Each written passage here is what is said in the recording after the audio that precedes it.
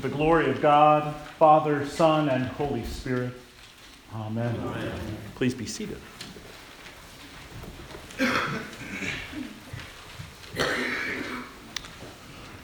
This morning I want to tell you a tragic story.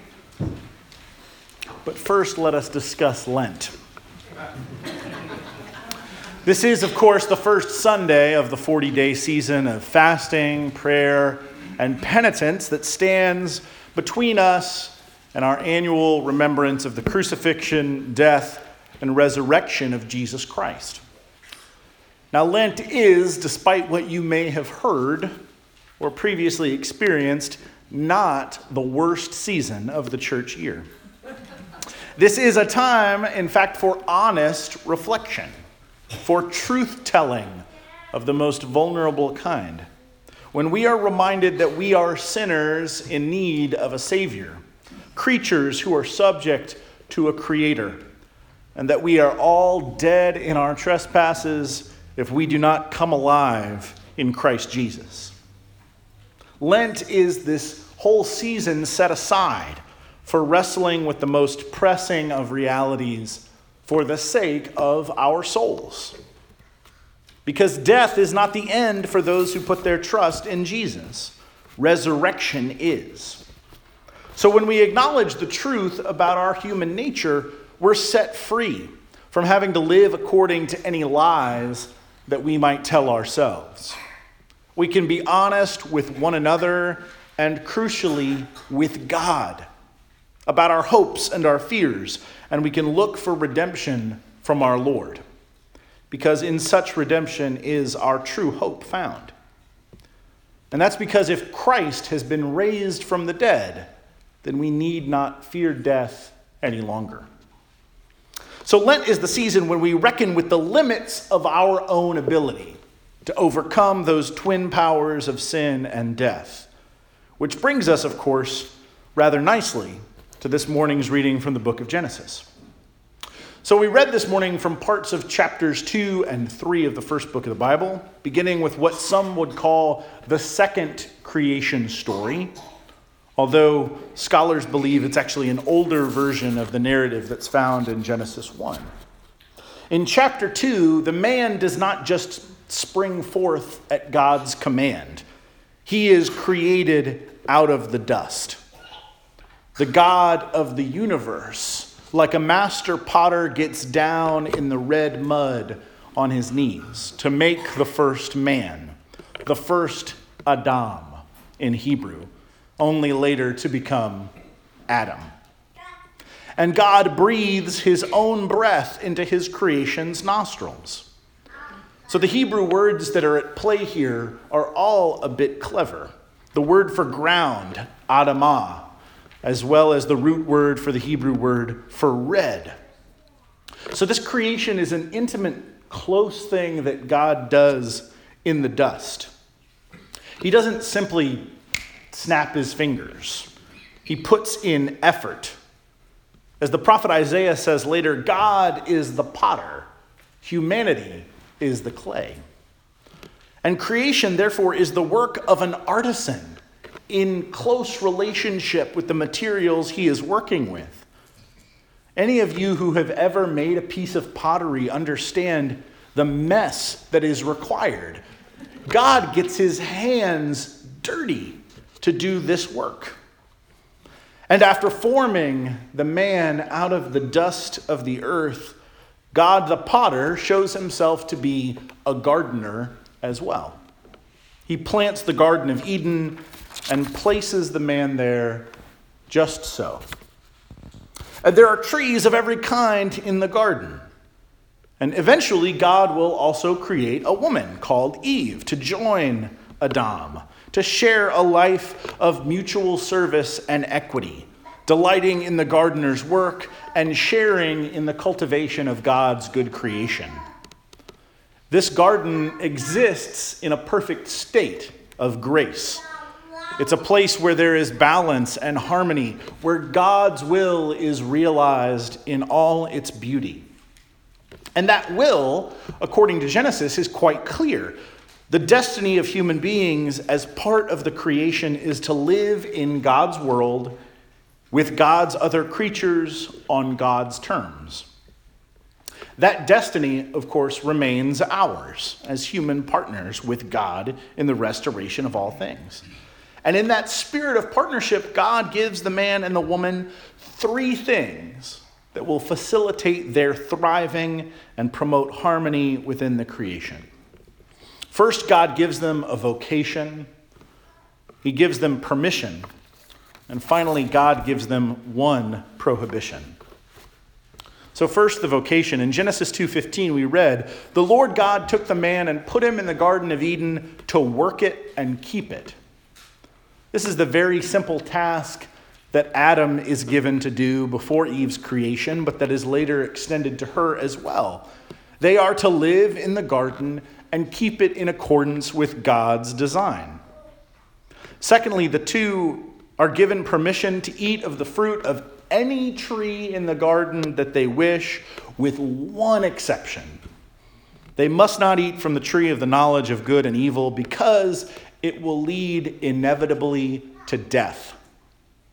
So God has given them something to do. He has provided for their physical needs, and in return, there is just one thing that they must not do. So Adam and Eve are very happy nudists in God's garden, untroubled by anything. They don't even know that they're naked. And this one prohibition doesn't seem so impossible to keep, but as we'll see, it turns out to be just too much for the first humans to manage. Now, sometimes, of course, we're frustrated that God created us this way, or annoyed that God did not anticipate that human beings would be the selfish and willful creatures that we are. We resent God for creating the circumstances under which our free will leads us astray. But God's planting of this garden and the guidelines that come with it are not an act of divine recklessness any more than the whole creation itself. Because God created out of an overflow of love from the relationship that exists between the members of the Trinity. So creation itself is good. And God sets the boundaries within the goodness of that creation because he didn't design us to live as automatons, operating only according to a set of pre-programmed instructions. We have been given free will as a gift so that we can choose either to submit ourselves to God's rule or else to try to find some other way of living in the world.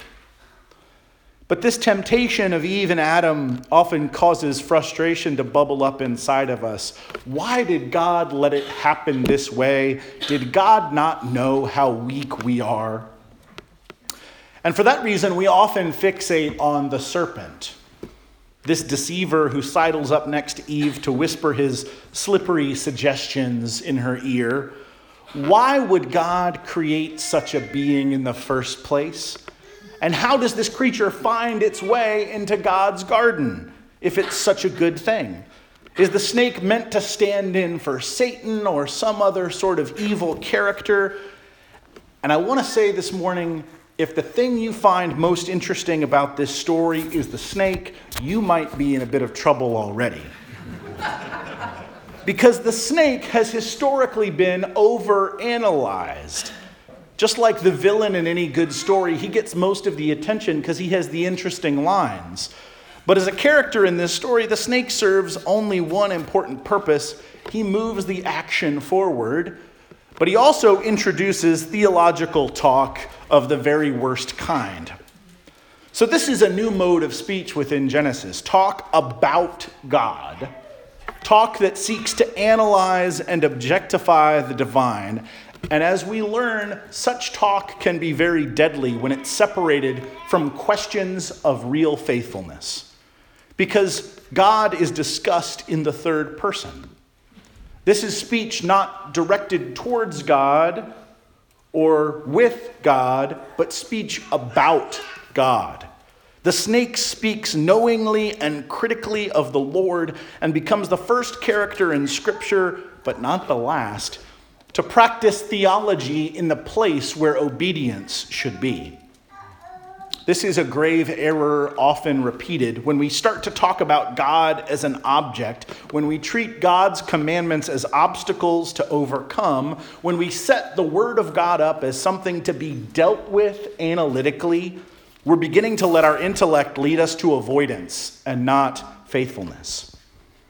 Now, what the snake does is, of course, quite clever, befitting his status as the craftiest of the beasts. He begins by purposefully misquoting the prohibition. Because, of course, God didn't tell Adam and Eve they could not eat from any of the trees, but just the one. The instructions are twisted just enough that the distortion sets up new horizons, alternatives to what God had said originally. And what that does is it opens the possibility for consideration that God might not know best after all. Between Eve and the snake, now the givenness of God's rules is up for discussion. God's words are now a barrier to be removed, rather than a safe space in which to dwell securely. And once we're able to consider that the ground we stand on itself could be uncertain, suddenly everything else is up for grabs. What if God cannot be relied on? Up is down, black is white, cats and dogs living together, chaos in the streets. And now, on those twisted terms of the argument, the story moves forward to a disappointing conclusion. You perhaps know the rest. Eve eats the fruit from the tree of the knowledge of good and evil, and she shares some with Adam, and he eats it as well. Despite what you might have been led to believe, they're both at fault. Nobody is more at fault than anybody else. And suddenly their eyes are opened, and they become aware that they are naked.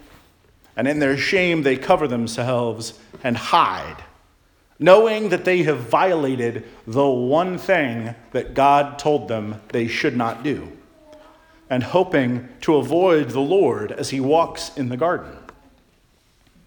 It's crucial, I think, to note in the next verse that we did not read this morning, that God is walking in the garden in the cool of the day.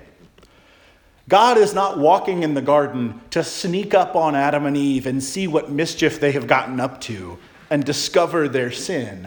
God, who is the potter, God, who is the gardener, simply delights in the beauty of his own creation. He enjoys it. God enjoys the creation just for the pleasure of doing so. But this choice that Eve and Adam have made, the choice to violate the boundaries of God's goodness and step out of the relationship of trust, cannot be undone with a snap of the fingers. This is the tragic thing about Adam and Eve's story. Their story is our story. Our lives are bound up with their choices. We would not have made better decisions in the same position. We would have fallen just as quickly under the same circumstances. We may not have been there in the garden in the flesh, but we have all been there in our hearts. We desire knowledge and certainty instead of trust and grace, not just them, but we. We desire to be the masters of our own fate. We desire to be like God, and we choose to violate God's prohibitions, throwing away our true vocation and ignoring God's design and permission for the sake of gratifying our own desires. And when we have gained the knowledge that we seek, when innocence is lost, we discover that we have learned more than we were prepared to know.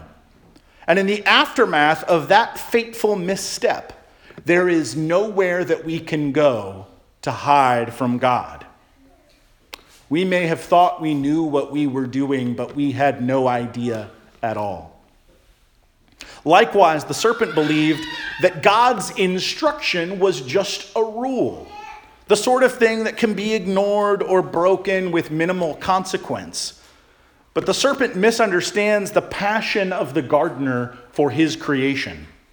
And the consequences are dire, not because God is some kind of divine rule giver who believes in the importance of his own rules, but because God's design, God's intention for the whole creation cannot just be sidestepped and avoided.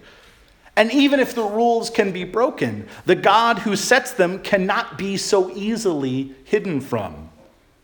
And that's because God has not given up on his creation. God is still engaged. He still checks in. He wants to make sure that the creation is thriving. He walks in the garden for the pleasure of enjoying it for its own sake. And he will be sure that the creation can thrive, even if it means disciplining the creatures that he made on his hands and knees out of the dust and the mud. In stark contrast, where our primordial parents were unable to trust God and resist temptation, Jesus, thankfully, was unable to be led astray from God's purpose. Jesus was focused and committed. He trusted absolutely, even to the point of suffering and death. He sees the boundaries that are set and receives those prohibitions as guidelines to be appreciated, not overcome. The temptation that our Lord faces in the desert is truly tempting. You'll recall that Satan comes to him and gives him the desires of his heart. But Christ is not swayed because we must be saved. And for us to be redeemed, God must show himself to be faithful in our place, where we are unable to go. And because of the faithfulness of Jesus, you and I become salt and light, and the foolishness of Adam and Eve can be undone. What is urged for us as readers of this story of Eve and Adam and their failure to obey is trust. If we place our trust in God, we will acknowledge and accept that there are limitations to our powers and that they exist oftentimes for our own good. And that God, our Heavenly Father, has not set those boundaries at random or out of capriciousness. We can, of course, do whatever we like. We can choose to ignore all limits and laws and live as recklessly as we please, but when we do so, there may be unforeseen consequences. That means that when we are greedy for our own gain, when we ignore the suffering of the poor and the needy, when we assume that we know best, when we look down on others from our lofty perches of self-righteous judgment, we may not experience immediate punishment, but that does not mean that we escape God's notice. The man and the woman in the garden seek to escape their fears by circumventing the rule of God, by doing the one thing that they're told they must not do. Overcoming God in that way is often thought of as a way to end our anxiety, as if by eliminating the presence of the divine gaze, we will finally be free to actualize our best selves. But this story makes it clear that God is the one who calls, who prohibits and permits, and God alone gives us a vocation and a purpose. And that is ultimately the cure for all of our anxious fears. Finding that solid ground of God's loving purpose for each of us to stand on. Failure to trust God leads only to death. So we must find some way in this season of Lent to turn from the temptation of self-secured autonomy and place ourselves at the mercy of the potter and the gardener, who has created with such loving purpose and set us in the world out of an abundance of his love. Amen.